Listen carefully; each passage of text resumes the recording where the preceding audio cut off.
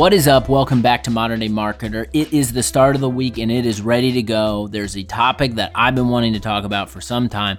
We are talking about the pillars, things, and structure around how we are communicating about what we do. We just went through a big messaging exercise.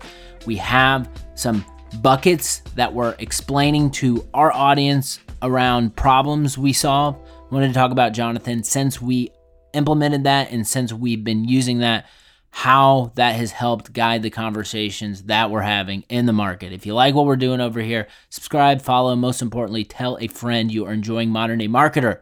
Without further ado, let's kick into the conversation. Welcome back to Modern Day Marketer. Excited for this conversation. We are going through the start of a new quarter at the Juice. We are setting the foundation, which my guest and regular guest, our CEO, Jonathan, does a good job of helping set us up for success and communicate internally. But we are marching forward, and I'm kind of in the messaging mode. We're revamping some of how we talk about what we do. So I felt like it's a good opportunity to maybe share with the audience kind of the why behind messaging, structuring, communication, and all of that fun stuff that might not be sexy, but I think is important to talk about because it is what helps you continue momentum. And I know we talked about momentum last week. If you haven't already, go listen to that episode. Jonathan, this topic is something internally we've been working on for a while. Welcome back. Are you excited to talk about this? My brain may be broken, but I think messaging is very sexy. I love messaging, love talking about it, excited for this conversation. Yeah. So if not sexy, and I understand some people might not think messaging is definitely relatable. Something I think every marketing team, no matter size or stage, is always thinking about, always tweaking, always refining. So excited for the conversation today. Awesome. So let's jump into it. So I put out a post as we're recording this today. So go back and look at it. I'll put it in the show notes about why I think showing your work is a trait of the modern day marketer. So this is like us showing our work on the messaging front to all of you.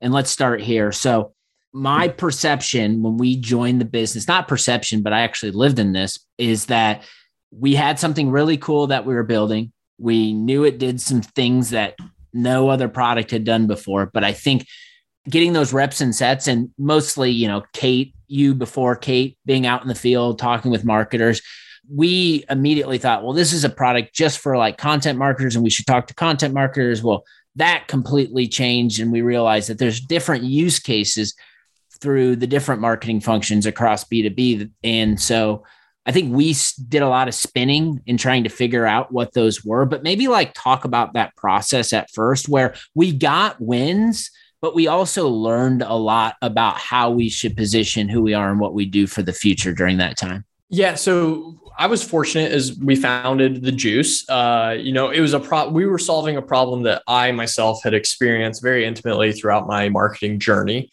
We went out to solve that problem. We started talking to content marketers, a lot of them. And we identified the problem we wanted to solve was a problem. But the challenge we realized with content marketing, and I would guess there's probably some content marketers listening to this, and I think this will resonate, is that content marketing within a marketing team or within a larger, like within a business in general, sometimes it is thought of purely brand awareness. We want to get views and drive brand awareness and make people see it and, just kind of build brand affinity with our content. Other times, content is purely thought of as a demand generation engine purely for conversion. I think that's oftentimes when you see content put behind forms, trying to generate leads, and it's just a hook that people use to try to drive demand for their sales team. And then other times it tries to be everything to everybody, right? And I think that's really challenging to do. But we noticed very quickly there were these two personas within content marketing that we felt like we could serve one better than the other, but that started to become a challenge of who to sell to and why. I remember like right out of the gates, focusing my energy around the content marketer. Even the former name of this podcast was For the Content Marketer. That has since changed. But I think for me, like my antennas started to go up when Kat, who runs our customer success, would be introducing new customers to the team of like what we just won. and then talk about the reasons why they bought the juice, and then talk about the role that bought the juice. And it started to there was some level of consistency, but then there was a lot of kind of change in that. And so I think that's to be expected at an early stage. Like, you're going to see change and you're going to pivot and shift.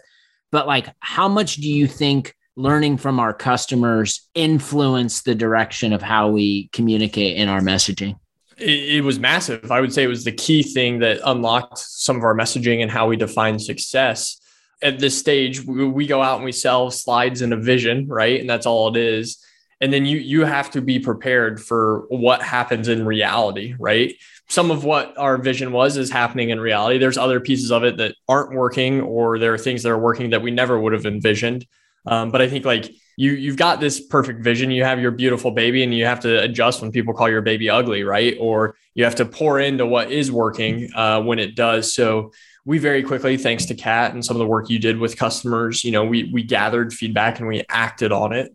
And some of that feedback was bad feedback. I would say actually some of the bad feedback actually drove more action than the good feedback, which might just be a human psychology lesson in there. But yeah, that feedback and even like renewal conversations is what really drove us down the path to getting to how we define success. And then that led us to how we build go-to-market messaging. So I came back, I think, from spring break, and I think it was this time frame, and I got on a call and I was having a chat with our team. And I remember Kat kind of talking about, she pulled up this deck and she was talking about how her conversations with her customers. And I remember seeing audience growth, brand awareness, content distribution, and demand generation kind of laid out in 4 pillars.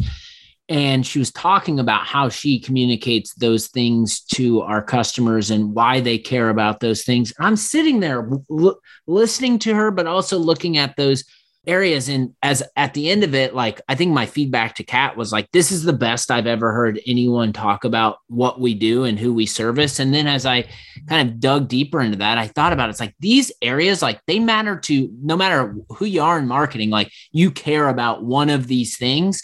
And this is how we can help that thing. So for me, that was a big revelation. And I think I took those 4 pillars and then decided like, okay, well, if we're creating any piece of content, it has to map back to one of these pillars, because this is kind of what our product does. So it'll help someone who doesn't know who we are understand what we can do for them. So to me, that was like a big breakthrough. But maybe like talk about that. I know you were a part of those conversations, putting structure around how we talk about what we do, but maybe talk about those 4 buckets and the why behind it. Are you ready for story time? Because this might get a little lengthy. Story time is my favorite time. Let's go. Let me get a snack. Yes, exactly. So, and this goes to what I was speaking to previously. This actually all spun out of a customer we had, one of our favorite customers, who we defined as very successful on the platform, said they weren't going to renew. And that raised a red flag to me, because I was like, hold on, like, this is somebody we would all define as successful, and they're not defining it as successful. There's some sort of breakdown in product and communication and messaging and expectation setting. That was the first like big red flag. So we went to work, and the process was really, really messy to get to those 4 individual pillars. I remember I had a whiteboard full of, what does a marketer, not a content marketer, what does a marketer care about? How are they measured for success? What are they sharing with their executive team? What gets presented in the board meeting? What do they care about on the day-to-day? What are the buckets of things that they care about? Then on that same whiteboard, but in a different section, it was, what does the juice do? What does the juice actually do? The product. That was a long list of things. Then a third bucket was, okay, how do we actually measure the outputs, both the marketer and the juice? So here are the marketers buckets. Here's how they quantify success in those buckets. Here's what the juice does. Here's how we quantify success in those different tactics on the product. So then it was a big game of connect the dots, right? Like, okay, where's the overlap in these things that we can use to the marketer? We can speak the same language as them. This is how you measure success in your role. This is how the juice helps you with those items. So that's where we got down to those 4 pillars. And it wasn't perfect initially. We went through a round of kind of resetting or massaging that a little bit with Kat on the customer side and Kate on the prospect side, because we all needed to be speaking the same language so that you could build messaging around it and we could talk to the marketplace about it. So we got down to those four, and what it's been working for us. Long story long, our customer ended up renewing. We were able to lay this out with them and why they were seeing success on the platform and how they would continue to see success on the platform. They ended up renewing. So that was a big win. But what it's done now is it's aligned the team both pre-sales and post-sales. So we use these four buckets as discovery with prospects. I mentioned the problem earlier of content marketing, or even, a marketer that we're talking to, they can all define success very, very differently depending on kind of the broader business. And we use these four buckets like, hey, does one of these matter more to you? Or do you care about all four equally? Or is it something different? Everyone has something that fits into these four buckets. Sometimes it's all four, sometimes it's one, sometimes it's three, but that's great discovery for us because then we know which of those pillars do they care about. Okay, we're going to highlight the pieces of our product that speak to those pillars. And then when they become a customer, Kat is going to set success metrics around those pillars that we can very easily quantify. And I don't want to underscore, I love a spreadsheet, I love to measure things.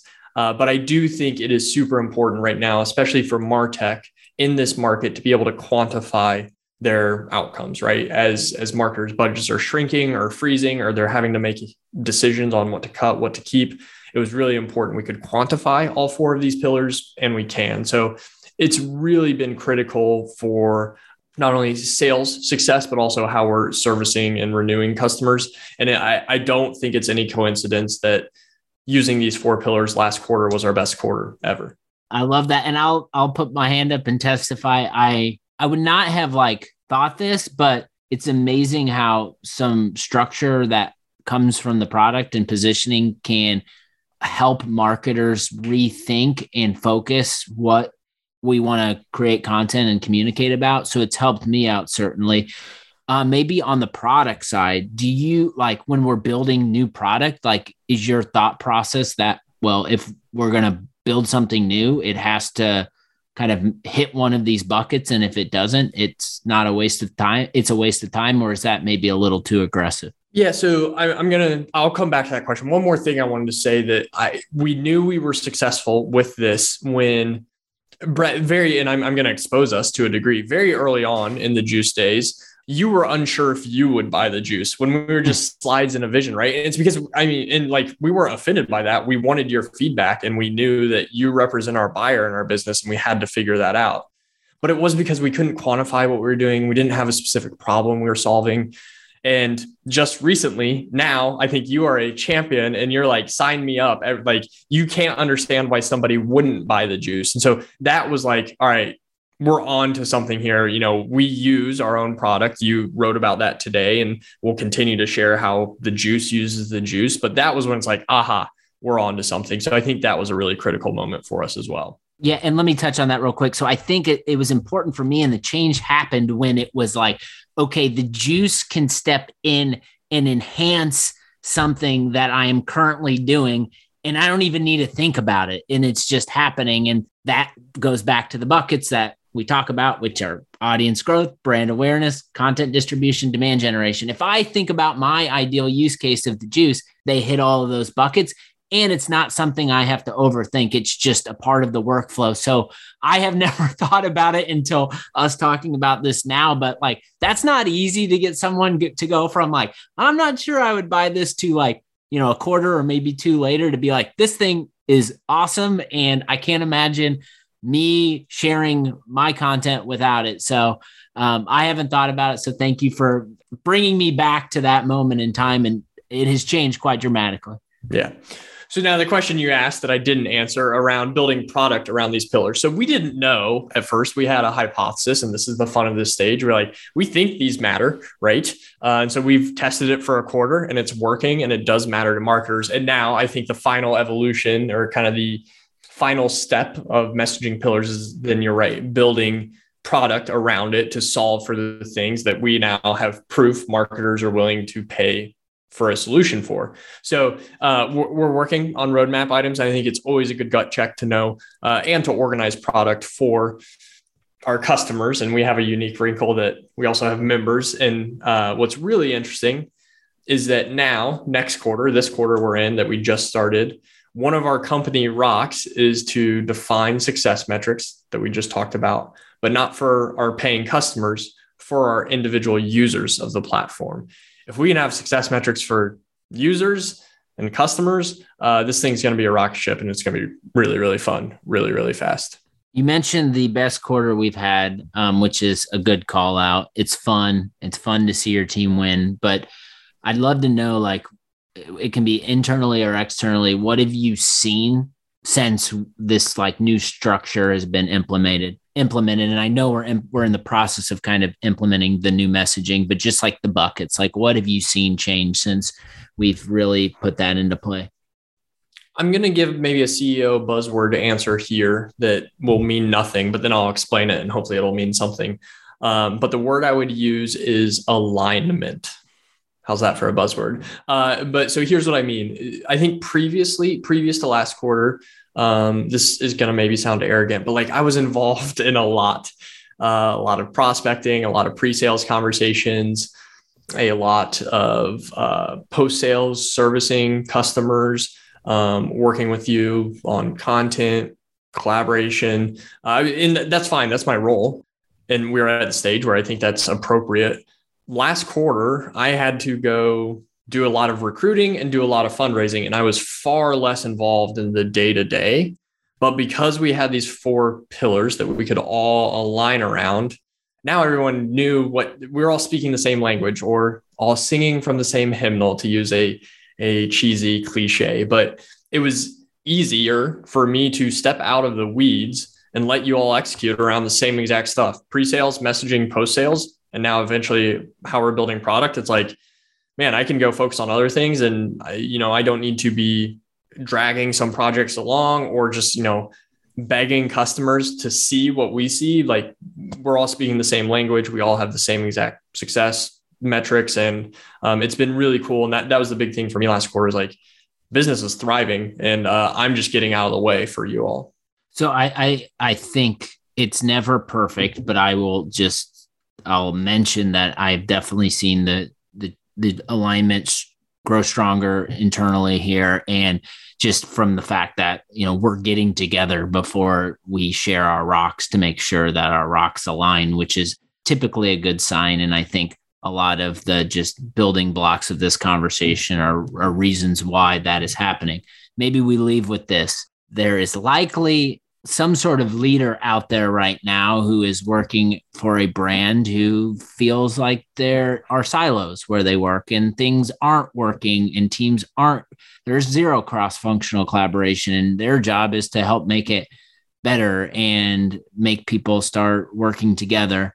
You've kind of been a part of the process of building this at the Juice. Like, what sort of feedback or recommendations would you give for anyone listening who's trying to overcome that hurdle? Stop and think. It sounds so silly, but like without a customer, without that moment in time of a customer telling us they weren't going to renew and we thought they were successful, we'd probably still be banging our head against the wall doing the same crap we were doing ahead of that. So really, that was kind of the best thing that could ever happen to us. But it took us stopping doing what we're doing and doing a big, messy whiteboarding back and forth exercise to actually arrive at where we did. And I think, it's so easy to just get caught up in the day-to-day, checking the boxes on your to-do list and then being upset that it's not working. You need to block the time to stop and have a whiteboard session, have a brainstorm session, talk it all out, and then start connecting the dots, beat it up, refine it, beat it up, refine it, and then get alignment on it. But I think it is hard. It's not something I'm always good at either, but you have to kind of stop the day-to-day and spend time on the strategy. Keep tuning in to Modern Day Marketer on Mondays to hear the Juice expose ourselves to all the shortcomings and hopefully learn something too. Jonathan, thanks for sharing what's going on over here. We'll talk to you soon. Thanks, Brett. I think it is always good to have structure around how we are communicating about these commodities that we are marketing. We have products. People view them as products with features and functionalities, but the more we can differentiate and explain how we can help solve the problem that someone else is having and show how we do that, that is when we hit home runs. That is when we win hearts and minds. And telling stories around our product with right positioning is the way to do it. Oh yeah, and don't forget the content. That helps too. You take care of yourself, take care of others around you. We'll be back, more Modern Day Marketer on Friday. Peace out.